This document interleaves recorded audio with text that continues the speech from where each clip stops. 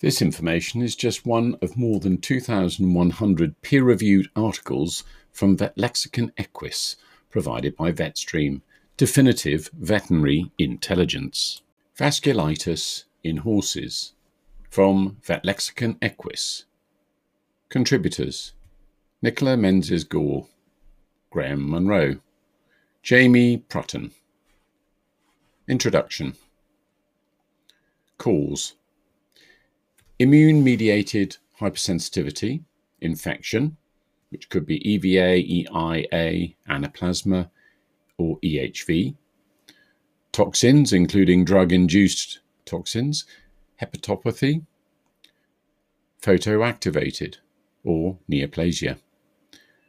The signs: edema, erythema, subcutaneous hemorrhage including mucosal petechiae and ecchymosis, crust, ulcers and serum oozing on the distal limbs, face, abdomen and ears, a reluctance to move, pyrexia, inappetence, depression and weight loss. A secondary cellulitis, thrombophlebitis, laminitis and pneumonia have all been described. Diagnosis is made on clinical history, histopathology and response to medication. Treatment. Treatment of the underlying disease is done by therapeutic antimicrobial therapy, systemic glucocorticoids in immune-mediated disease, non-steroidals. If edema is severe, then intensive care may be required for fluid therapy. Hydrotherapy and a tracheostomy may be required if laryngeal obstruction occurs. Prognosis is fair with an early and aggressive therapeutic approach. It depends obviously on the underlying cause. Presenting signs. These are variable depending on the underlying etiology. Cutaneous lesions. These are serum oozing followed by crusting, ulceration, erythema and edema. Edema. This will often be in the distal limbs, purpura hemorrhagica, but can be over the entire body. Mucous membranes. Petechiation or ecchymosis, depending on the severity of the vasculitis. Behavioural changes. These are likely to be secondary to discomfort and include anorexia, depression and a reluctance to move. Systemic signs relating to internal vasculitis, such as multi-organ failure. Systemic signs relating to the underlying disease, such as strep equis. Systemic signs relating to underlying disease, such as Streptococcus equi. Acute presentation. See the presenting signs above. If it's drug-induced, it's likely to be a number of days after administration once an immune-mediated response has occurred. This can be a worldwide geographic incidence. Tends to be in animals over greater 2 years of age. Gender predisposition is that more mares are affected than stallions or geldings in one report of 19 cases of cutaneous vasculitis. Public health considerations. There's no zoonotic potential, but a contagious risk is present for many of the etiologies, i.e. Streptococcus equi, EHV, EIA, EVA and anaplasma. Cost considerations. 10 to 14 days of drug treatment. A possible recurrence of immune-mediated disease. Intensive care may be required in extreme cases. Special risks. This depends on the etiology. For example, if the primary etiology is infectious, then spread to other animals should be considered. Pathogenesis. Etiology. Generally a secondary manifestation of a primary infectious, toxic, or neoplastic process, although it can be a primary immune-mediated disease. Immune-mediated hypersensitivity or infection. Equine viral arteritis, equine ehrlichiosis, equine infectious anemia, equine influenza, Streptococcus equi, also known as Purpura hemorrhagica, African horse sickness, and equine herpes virus. You can get photoactivated vasculitis, which is a rare type of photosensitization. Leukocytoclastic vasculitis. This may involve drugs or a hypersensitivity reaction to unknown antigens. Hepatopathy with secondary photoactivated vasculitis. Drug interaction, such as penicillin, potentiated sulfonamides, ceftiofur, rifampin, acepromazine, ditomidine, and tildronate. Systemic disease, providing a source of the antigen, bronchopneumonia, cholangiohepatitis, granulomatous enteritis, colitis, neoplasia, and of course toxic causes. Frequently, the etiology is not diagnosed. Predisposing factors. The genetic predisposition to hypersensitivity, physical factors such as blood flow turbulence, hydrostatic vessel pressure, previous endothelial damage, altered immunoregulatory mechanisms. Specific. Abundant sunlight, large areas of non-pigmented skin, precipitating a photoactivated disease, vaccination against Streptococcus equi, exposure to any of the infectious causes as described above, long-term drug therapy. Pathophysiology. Vasculitis is a general pathological term for inflammation of blood vessels of any type and location, regardless of etiology.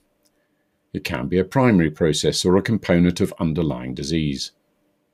Can be from a direct damage to a blood vessel wall or immune-mediated hypersensitivity levels leading to inflammation of the blood vessels, which then can release vasoactive amines and beta-integrins. The small vessels of the skin, mainly the postcapillary venules, are typically involved. However, the syndrome may affect blood vessels of any organ. Vessel damage leads to edema, and hemorrhage leads to ischemia of the tissues normally supplied by the damaged vessels, hence the wide variety of possible clinical signs. Immune-mediated disease can therefore be an antigenic stimulus leading to hypersensitivity, such as a microbe, a drug, toxin, foreign proteins, etc. Type 3 hypersensitivity can lead to a deposition of immune complexes in vessel walls at endothelial basement membrane level. This releases complement, and neutrophils migrate to the site, releasing lysosomal enzymes, oxygen radicals, etc., and that can lead to vessel wall necrosis, leakage, and luminal compromise, and then ultimately lead to edema, hemorrhage, thrombosis, and ischemic tissue damage. Damage to the endothelium via changes in the cytokine levels results in vascular dysfunction characterized by an increase in vasoconstriction and platelet aggregation. EVA leads to a direct viral damage to the vessel wall. Photoactivated damage. The pathophysiology is not really known unless it's an ingestion of plants or drugs containing a photodynamic agents has occurred, or liver failure leading to an inability to detoxify phytoerythrin. Time course. This depends on an underlying disease, such as Purpura hemorrhagica, typically occurs 1 to 2 weeks after the presumed recovery from a strangles episode. Epidemiology. This depends on an underlying cause being identified. The strangles infection is most commonly occurring in animals 2 to 5 years of age. Diagnosis. Presenting problems: peripheral edema and cutaneous lesions. Client history: strangles vaccination, exposure to strep equi, recent exposure to EVA, EIA, or ticks in suspected ehrlichiosis in the USA, and anaplasma in the UK. Exposure to sunlight in photosensitive animals. Clinical signs: non-pruritic cutaneous lesions of the head, peripheral limbs and ventral abdomen. The edema, which is warm, pitting and painful. Edema in purpura hemorrhagica is frequently localized to the limbs, but can also include the head. Urticarial plaques. Erythema. Serum exudate, leading to crusts and ulcers.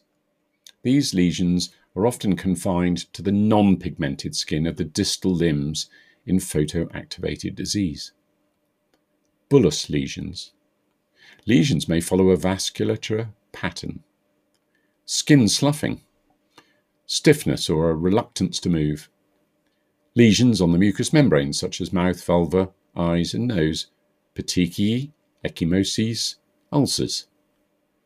Systemic signs such as fever, anorexia, depression, weight loss, tachycardia, tachypnea. Also signs relating to the primary disease such as neoplasia or vasculitis of an internal organ such as the kidney or gastrointestinal tract. Secondary complications such as laminitis, thrombophlebitis and localized infections are quite common. The lesions elsewhere on the body can be lameness, colic, diarrhea, ataxia, dyspnea due to the involvement with joints and muscles, gastrointestinal tract, respiratory tract and central nervous system. Respiratory stridor or distress can result from severe head edema. Diagnostic investigation. Histopathology. Obviously skin biopsy. The specimens collected early in the disease or lesion formation are the most diagnostic. A warning that we should not clip or scrub the lesion before biopsy, only using scissors to trim the hair. Multiple sites for biopsy may increase the chances of a positive result, as the pathognomonic histological lesions are infrequent. Cytopathology.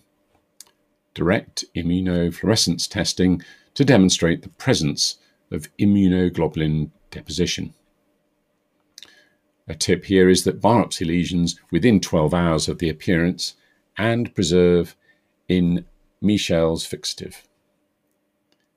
A warning that negative result does not eliminate an immune-mediated cause. Hematology.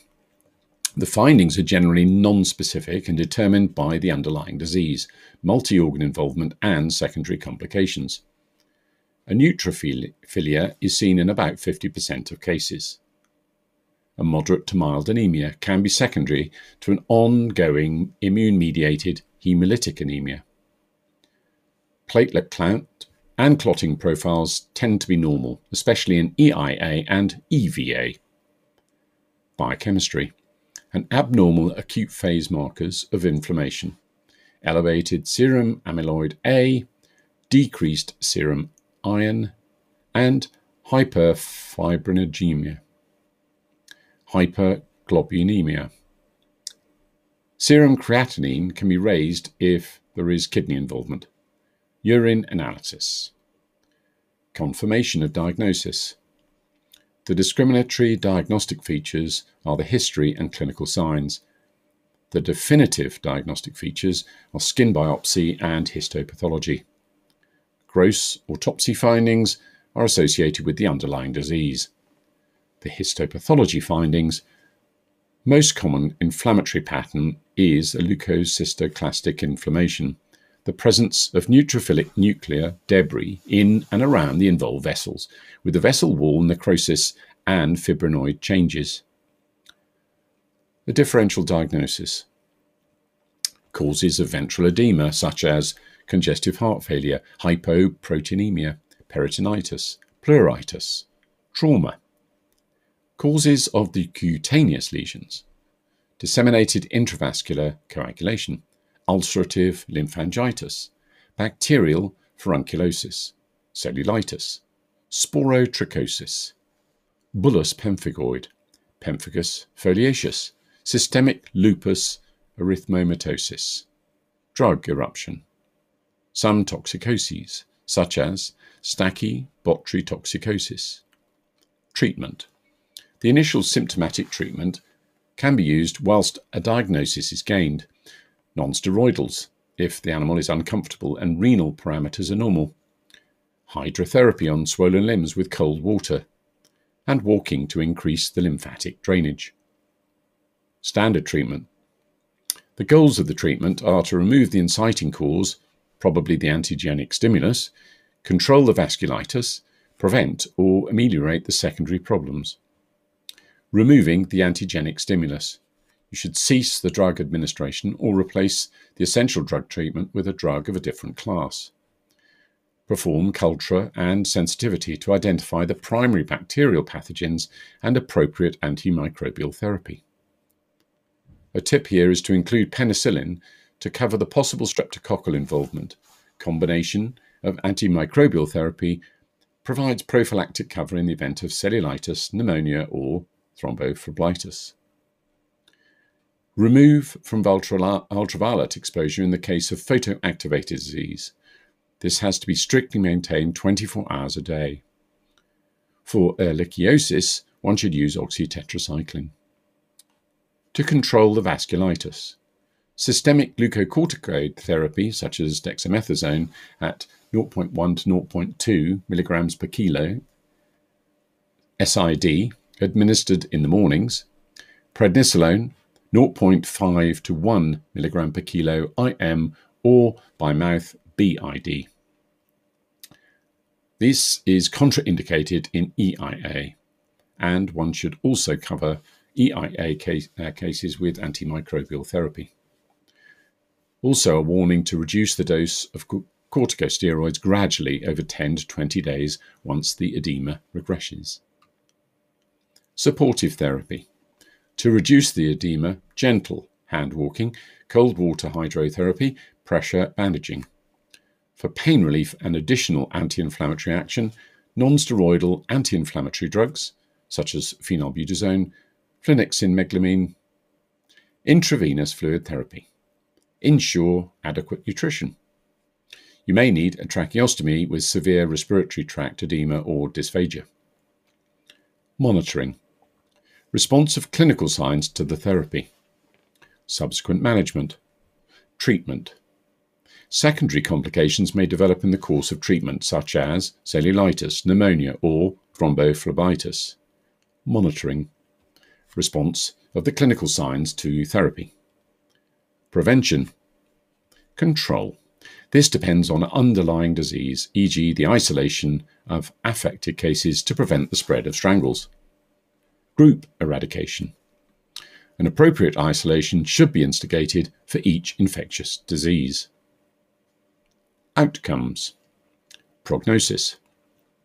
This is difficult to give in individual cases. Some cases become chronic and recurrent. It's fair if the treatment is initiated early and aggressively, and recovery can be expected in 2 to 3 weeks.